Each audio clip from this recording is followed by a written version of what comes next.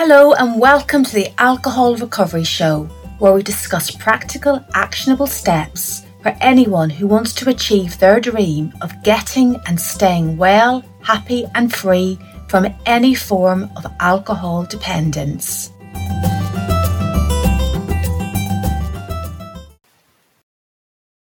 Hello and an extra warm welcome to this holiday episode of the Alcohol Recovery Show.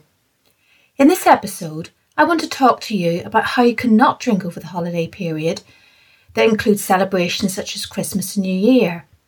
I put this question to Lewis David, the author of the 10-Day Alcohol Detox Plan and Alcohol and You, and he will be sharing his thoughts at the end of this episode.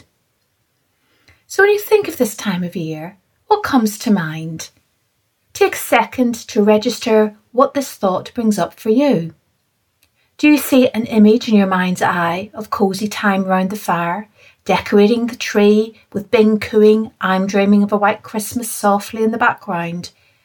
Or perhaps you see boozy parties, difficult family get-togethers, or the stress of shopping, cooking and getting organised for the kids. It might feel like a drink takes the edge off things, or you need a drink to cope with social gatherings, or certain events or occasions just wouldn't be the same without alcohol. And you know what? Events won't be the same without alcohol, but we'll talk about that more in a moment. It's going to be different for us all. Christmas can be a challenging experience for lots of different reasons for different people, each in their own circumstances. So any tips or advice here will not apply to everyone listening today, but take what you like and leave the rest. First off, I've asked you to consider what comes up for you when you think about Christmas. What is the good, the bad or the ugly side of the holiday season for you? If you have some clarity about this, you can then pick out the tips and strategies that might work best for you, rather than trying to memorise everything or just feel overwhelmed. You might even want to hit the pause button now and have a quick think about what you enjoy about the holiday and what you find really difficult. This could be directly related to alcohol or not.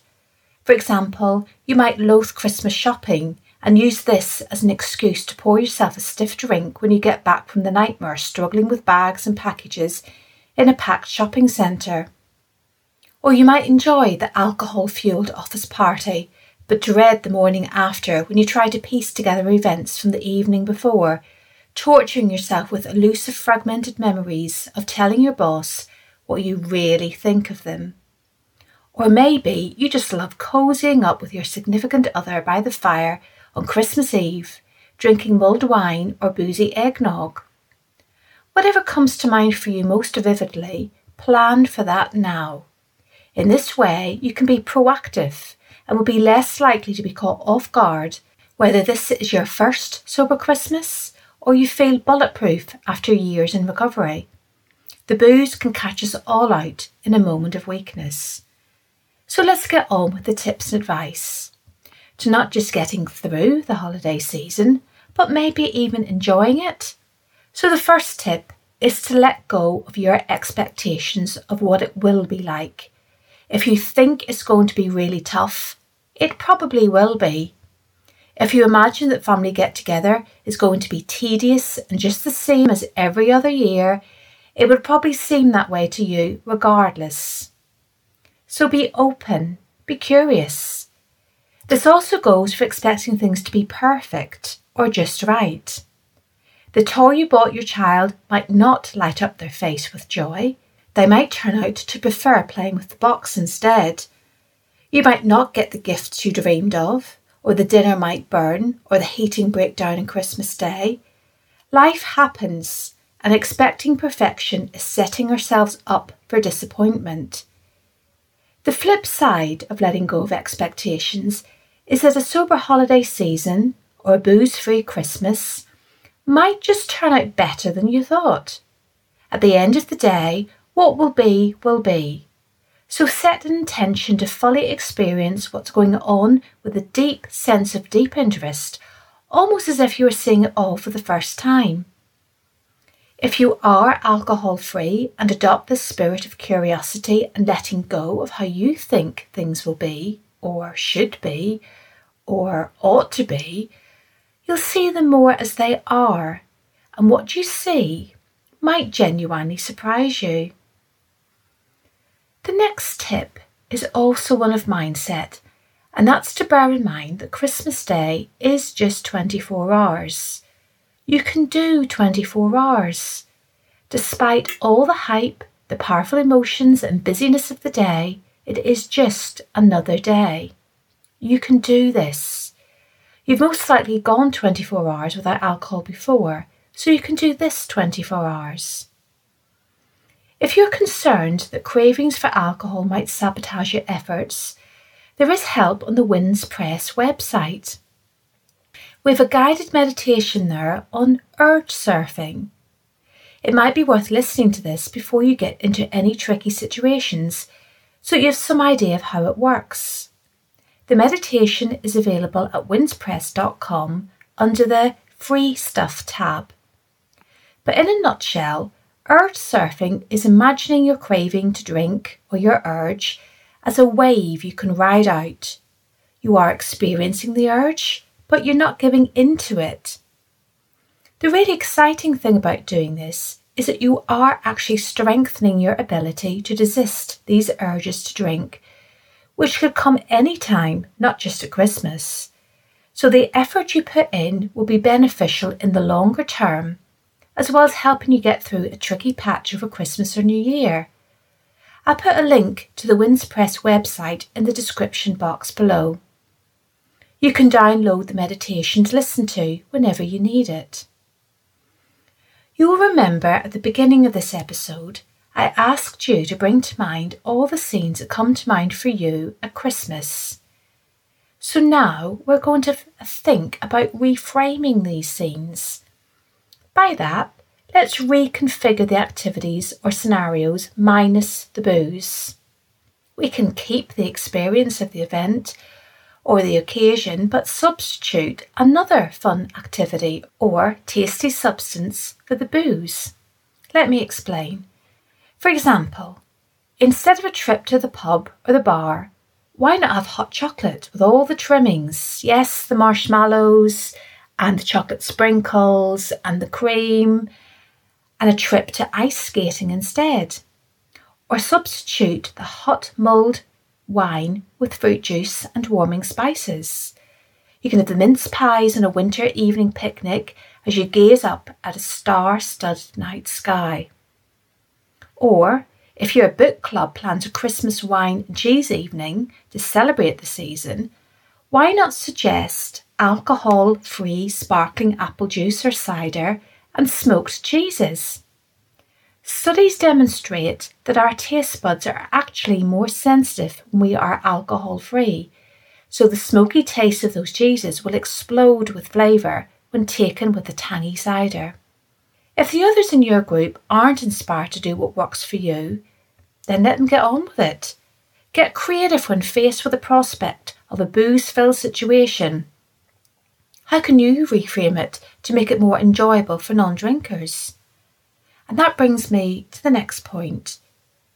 You're probably not the only person in your family or group of friends who wishes to stay alcohol-free. This could be for a whole host of reasons. But the point is, there will be others who may not want to drink, or at the very least, don't want to get trashed. So buddy up with these folks. Be as open with them about your desires and intentions to stay alcohol-free as you feel comfortable with.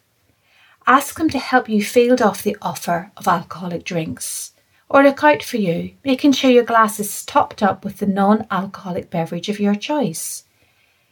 It helps just to know someone is at your back.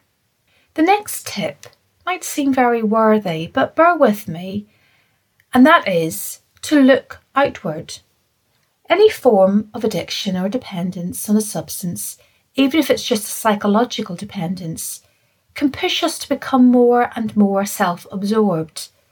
I say this with all compassion and understanding. There's no shame in this. It just seems to be one of the sneaky ways dependence gets to us. You worry about being without, not having enough, missing out, feeling bad, getting anxious. all the self-directed thinking can whir around and around in our heads, feeling like we're being caught in a vortex that's going to chew us up and spit us back out again in a drunken heap. So looking outwards can help distract from those troubling thoughts and feelings that could make a drink seem like a reasonable choice. And what do I mean by looking outwards? Well, as a starter, use your 5 senses to really see, feel, taste, hear and smell what's going on outside of yourself. This is not to dishonour or ignore your internal state, but sit with the uncomfortable feelings and experience what's going on around you without giving the internal feelings undue attention. See them as part of your present reality, rather than the totality of what you are experiencing. You can also look for ways to be actively involved in what's going on around you. This could take you out of rumination, self-pity, or obsession with the thought of a drink. Offer to help with the dishes, or do the cooking, or organise games with the kids, or be the designated driver. Top tip here though, do stuff you enjoy and that's not triggering for you. If you usually sneak extra drinks when you are cooking or washing up, give that a miss. If you love dressing up and acting silly, dress up as Santa or Mrs. Santa and have fun play acting with the kids. They will love it and you won't have a chance to focus on how you're missing out on the booze. Leading on from this, if the whole thought of Christmas gatherings this year are just too overwhelming for you, that you feel dizzy with anxiety even just thinking about them, especially if this is your first sober Christmas in a long time, think about what you can comfortably do and say no to the rest. I mean it. Just say no. It's okay to make a polite excuse, but be as honest as you can. If you are honest, it will save you from worrying about being caught out on some social embarrassment. You can tell people you just feel overwhelmed or you've got too much on. You don't need to mention any concern about alcohol if you don't want to. If you do experience any mild social discomfort due to saying no, or a host feeling upset about a rejected invitation, bear this in mind.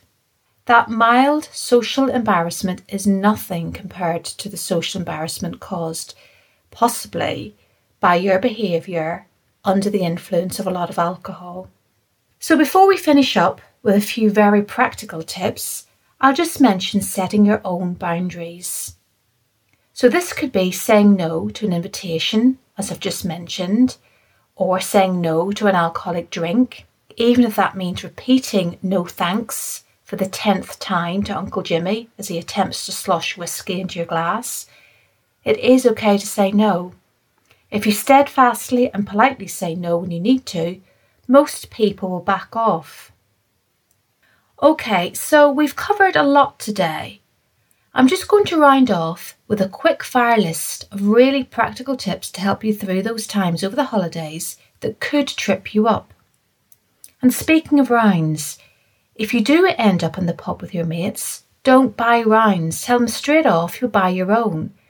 That way you can be more in control of what's in your glass. Choose some non-alcoholic drinks you enjoy and stock up on them. Anything that feels like a treat or feels special, whether it's a soda and lime with a citrus slice, cranberry and sparkling water, or a tonic water with lemon. On a more general note, it is essential that you take care of your basic needs, and that means drink plenty of non-alcoholic fluids, stay hydrated, eat well, and allow yourself some treats, such as dessert or Christmas cookies. Move your body, get out for some fresh air, and get out for a walk or have a dance. Yes, sober dancing is fun for lots of us. Ensure you get enough sleep and rest. So you might need to opt out of some of those activities to ensure you are not run ragged, and find some time just to be, to touch base with yourself. This could be a night in at home alone, or a long solitary walk, or an afternoon spent journaling, napping and doing some yoga. Whatever you do to feel a bit more grounded and connected with yourself. And to finish, whatever situation you are in, have a plan B or an exit plan. If you are at a family gathering and it all gets too much, have a plan for what you will do to make it more comfortable for yourself. Can you leave the house and go for a walk? Is there another room you can go to have some alone time or to phone a sober friend? Can you just leave when you need to and go home? So work out in advance what you can do in the event of it all getting on top of you. Remember, even if your departure is seen as a social faux pas, you will go with your self-respect and dignity intact. And at the end of the day, you have to live in your own head, no one else's. So as we come to the end of today's episode, let's double back to the beginning and remind yourselves to let go of the outcomes and just see how it all unfolds. See this holiday as a sober adventure, hopefully one adventure amongst many more to come. So, happy holidays, and I look forward to talking to you next week.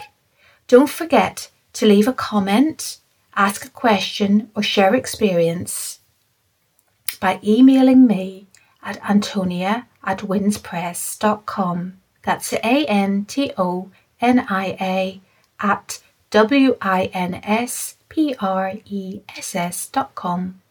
Lewis is coming up next to give his thoughts on getting through the holiday season.